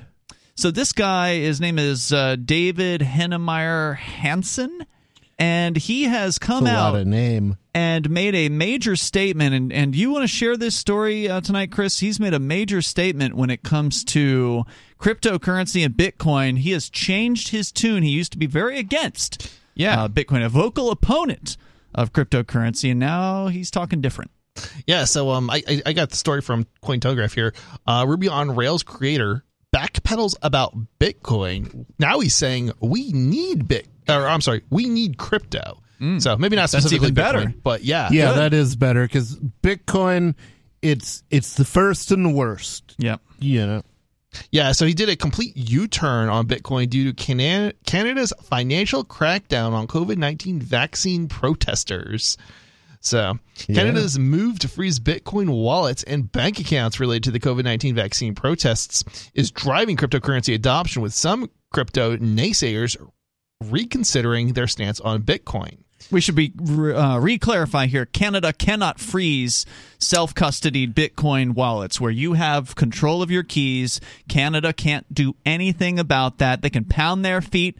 They can, yell and scream, but they cannot force you to give up those keys. Yeah, and this is interesting because people are actually closing down their bank accounts in Canada, but they're also doing it in the United States as well, especially at like TD Bank, which is a Canadian bank. Which is a Canadian bank, right? Exactly. Well, it's a Canadian bank, and it's also it was an accessory to all the money that was stolen from the truckers. Correct. Right. So people are basically saying, "Hey, no more. I'm going to get out, and I'm going to get into crypto." Right. And so we've got a increasing number of people using it as a result. David Hennemeyer Hansen. That's a lot of names. It is. The Ruby on Rails web development framework creator took on Twitter on Monday to tell his followers that he was no longer a Bitcoin skeptic. I still can't believe that this is the protest that would prove every Bitcoin crank a prophet. So he comes out right there and actually says he was wrong, which is I gotta respect that. When you to say you're wrong. Yeah, I mean, it's hard to say it you're happens. wrong. I used to be a socialist. Yeah. Oh, especially when you've been so wrong for so long, right? Like Bitcoin's been around, I mean, and usually people don't change their minds when they've been, dissing something for 10 years, and I think he's been dissing it for 10 years or so. Right. So, and for me to have a let me see here. And for me to have to slice a piece of humble pie and admit that I was wrong on crypto's fundamental necessity in Western democracies, Hanson wrote. So yeah, I mean, he's not, and the interesting thing is, he's not saying that all of his criticisms were wrong. They're valid. And the thing is, he's probably been right about some of his criticisms. Like, they're not invalid. They're criticisms, but this is the key. He's realized the need for cryptocurrencies, and all those criticisms, those things can be fixed. Those things are being fixed, and the problems, it's too important.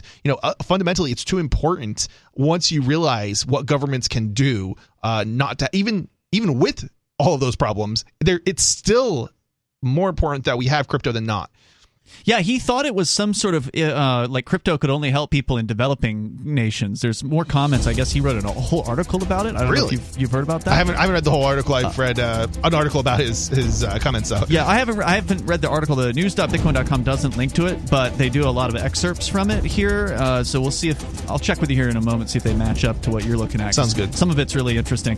We'll share a few more of his comments on the way here at 603-283-6160. This is Free Talk Live. You can weigh in as well. And the remaining moments coming up.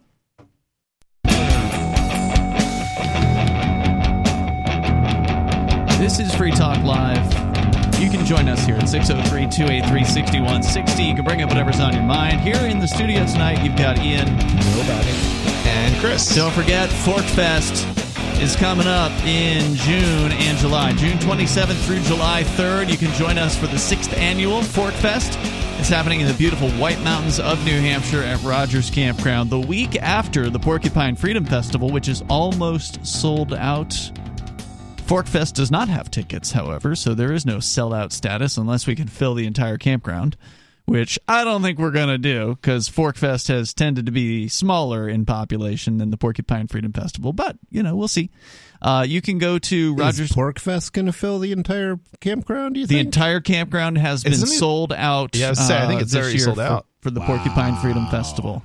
Yep. So you can still get a ticket to the Porcupine Freedom Festival. There's only maybe like 20% of the tickets left, and that was as of 2 weeks ago, so it might be like 10% left at this point. I have if you've got a ticket, come, because somebody's going to let you crash on their site, or half the time I just crash in my car. I thought they weren't letting you into the campground unless you had a ticket to Porkfest. Correct. Yeah, you need to have a ticket. So you can't just crash on somebody's campground. Yeah, you can.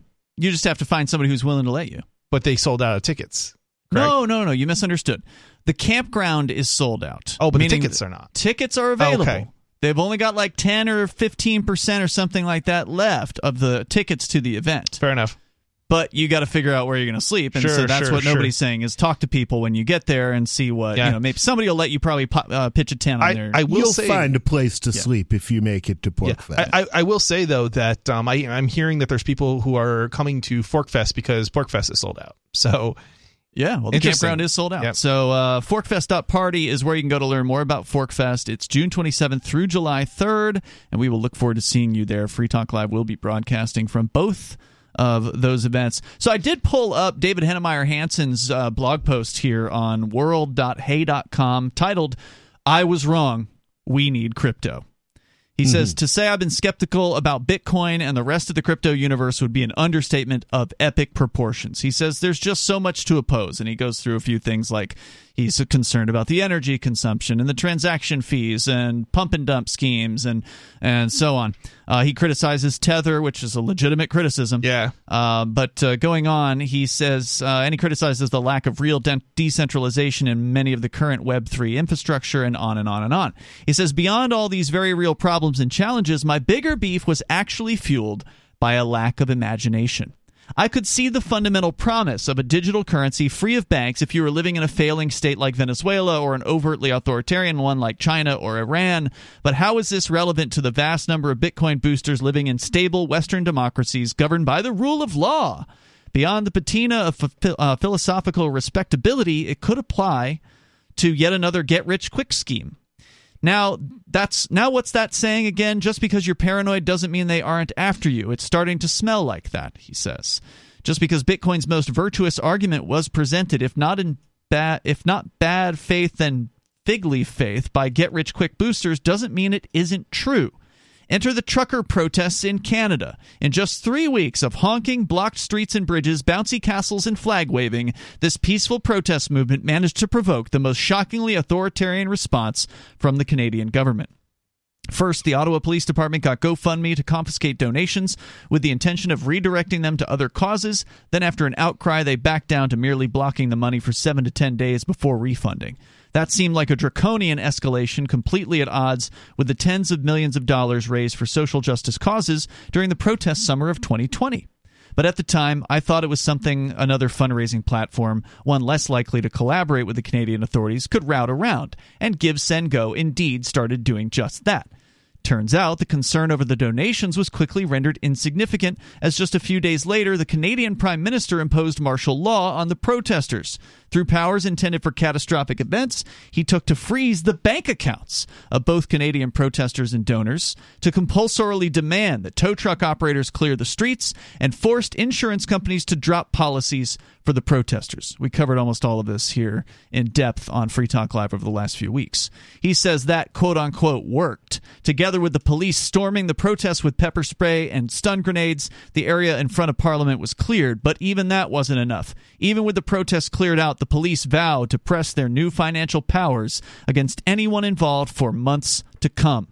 So Canadians who donated to the truckers should now sleep with one eye open for the next several months, lest they have their bank accounts frozen and indictments filed on the basis of laws enacted to prevent financing of terrorism.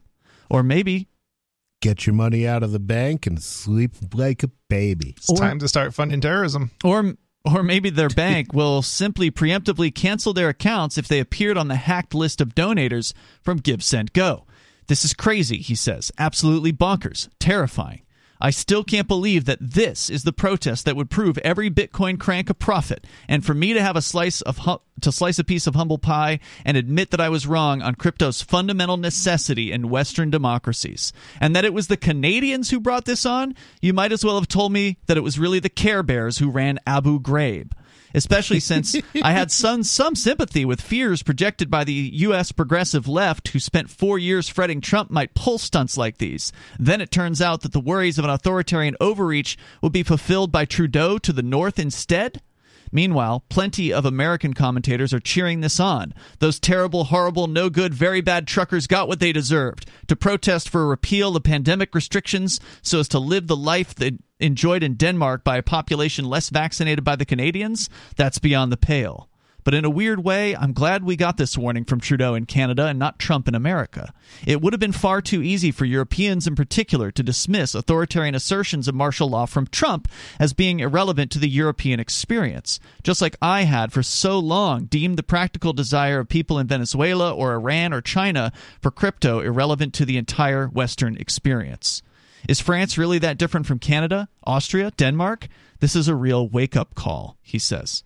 It reminds me of the Snowden revelations. Prior to him bringing proof, the idea that America was processing all the emails in the world, recording any phone call anywhere it will, and monitoring all internet traffic just seemed so hyperbolic. I remember discussing this with a friend in the 2000s when rumors of Echelon had gained some traction. It just didn't seem believable until it was undeniable. I'm sitting here with that same feeling. Even just a few months ago, I would not have found it credible if you said a 3-week peaceful protest in Canada could have led to martial law, frozen bank accounts, and terrorist financing laws being used to hunt protest donors. Unbelievable then, undeniable now.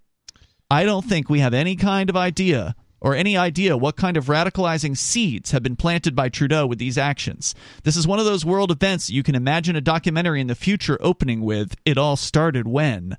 But wherever this leads us next, it's clear to me now that I was too hasty to completely dismiss crypto on the basis of all the things wrong with it at the moment, instead of appreciating the fundamental freedom to transact that it's currently our best shot at protecting.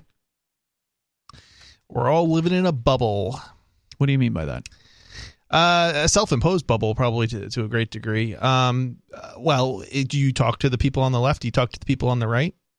Well, we do here on this show. We do. Okay, this is a bad example of this show, but most people don't. Mm-hmm. You're saying they're living in a bubble where they only hear the same things. Right, they only hear what they want to hear, and that's how you end up in the situation where Well, he heard it, but he just denied it. He heard that crypto could help with transaction safety and but he not heard being it only from other people of like mind, most likely. Mm-hmm. And so it reinforces this. Well, that's impossible. He just didn't believe it could happen here, is what he's saying. He didn't think in Western democracies, quote unquote, tyranny could happen and that crypto could help us. He'd bought into the government propaganda. Yeah.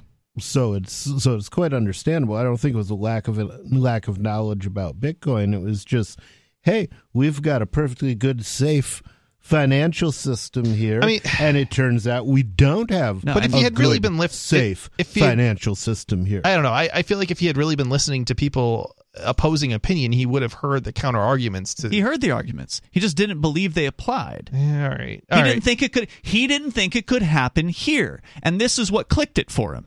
That was actually a book that it can't happen fascism here? coming to America. It was called "It Can't Happen Here." Oh yeah, yeah. It was a good book. It was Sinclair Lewis, maybe. That sounds right. Yeah, it would come waving a flag, I think was what he. Yeah, he wrote. when fascism comes to America, it will be wrapped in a flag and holding a Bible. Yeah, I mean, hey, I'm glad it worked for him, right? Like he had all the information to where once he saw what was really happening, he said, "Oh crap, I was wrong," and he came right out and he admitted that. So really, kudos to this guy. Yeah, definitely have to pat him on the back. I respect it. I hope he'll take Ruby on Rails and write the next great distributed web platform for crypto on it or something. David Hennemeyer Hansen is his name. I'll take the URL from this. I'll share it on our social media platform, which is over at social.freetalklive.com. If you're not on there, then you're at the mercy of Twitter and Facebook, and that mercy may not last for people with our opinions.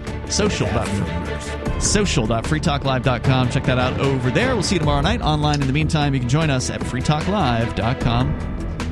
See you tomorrow.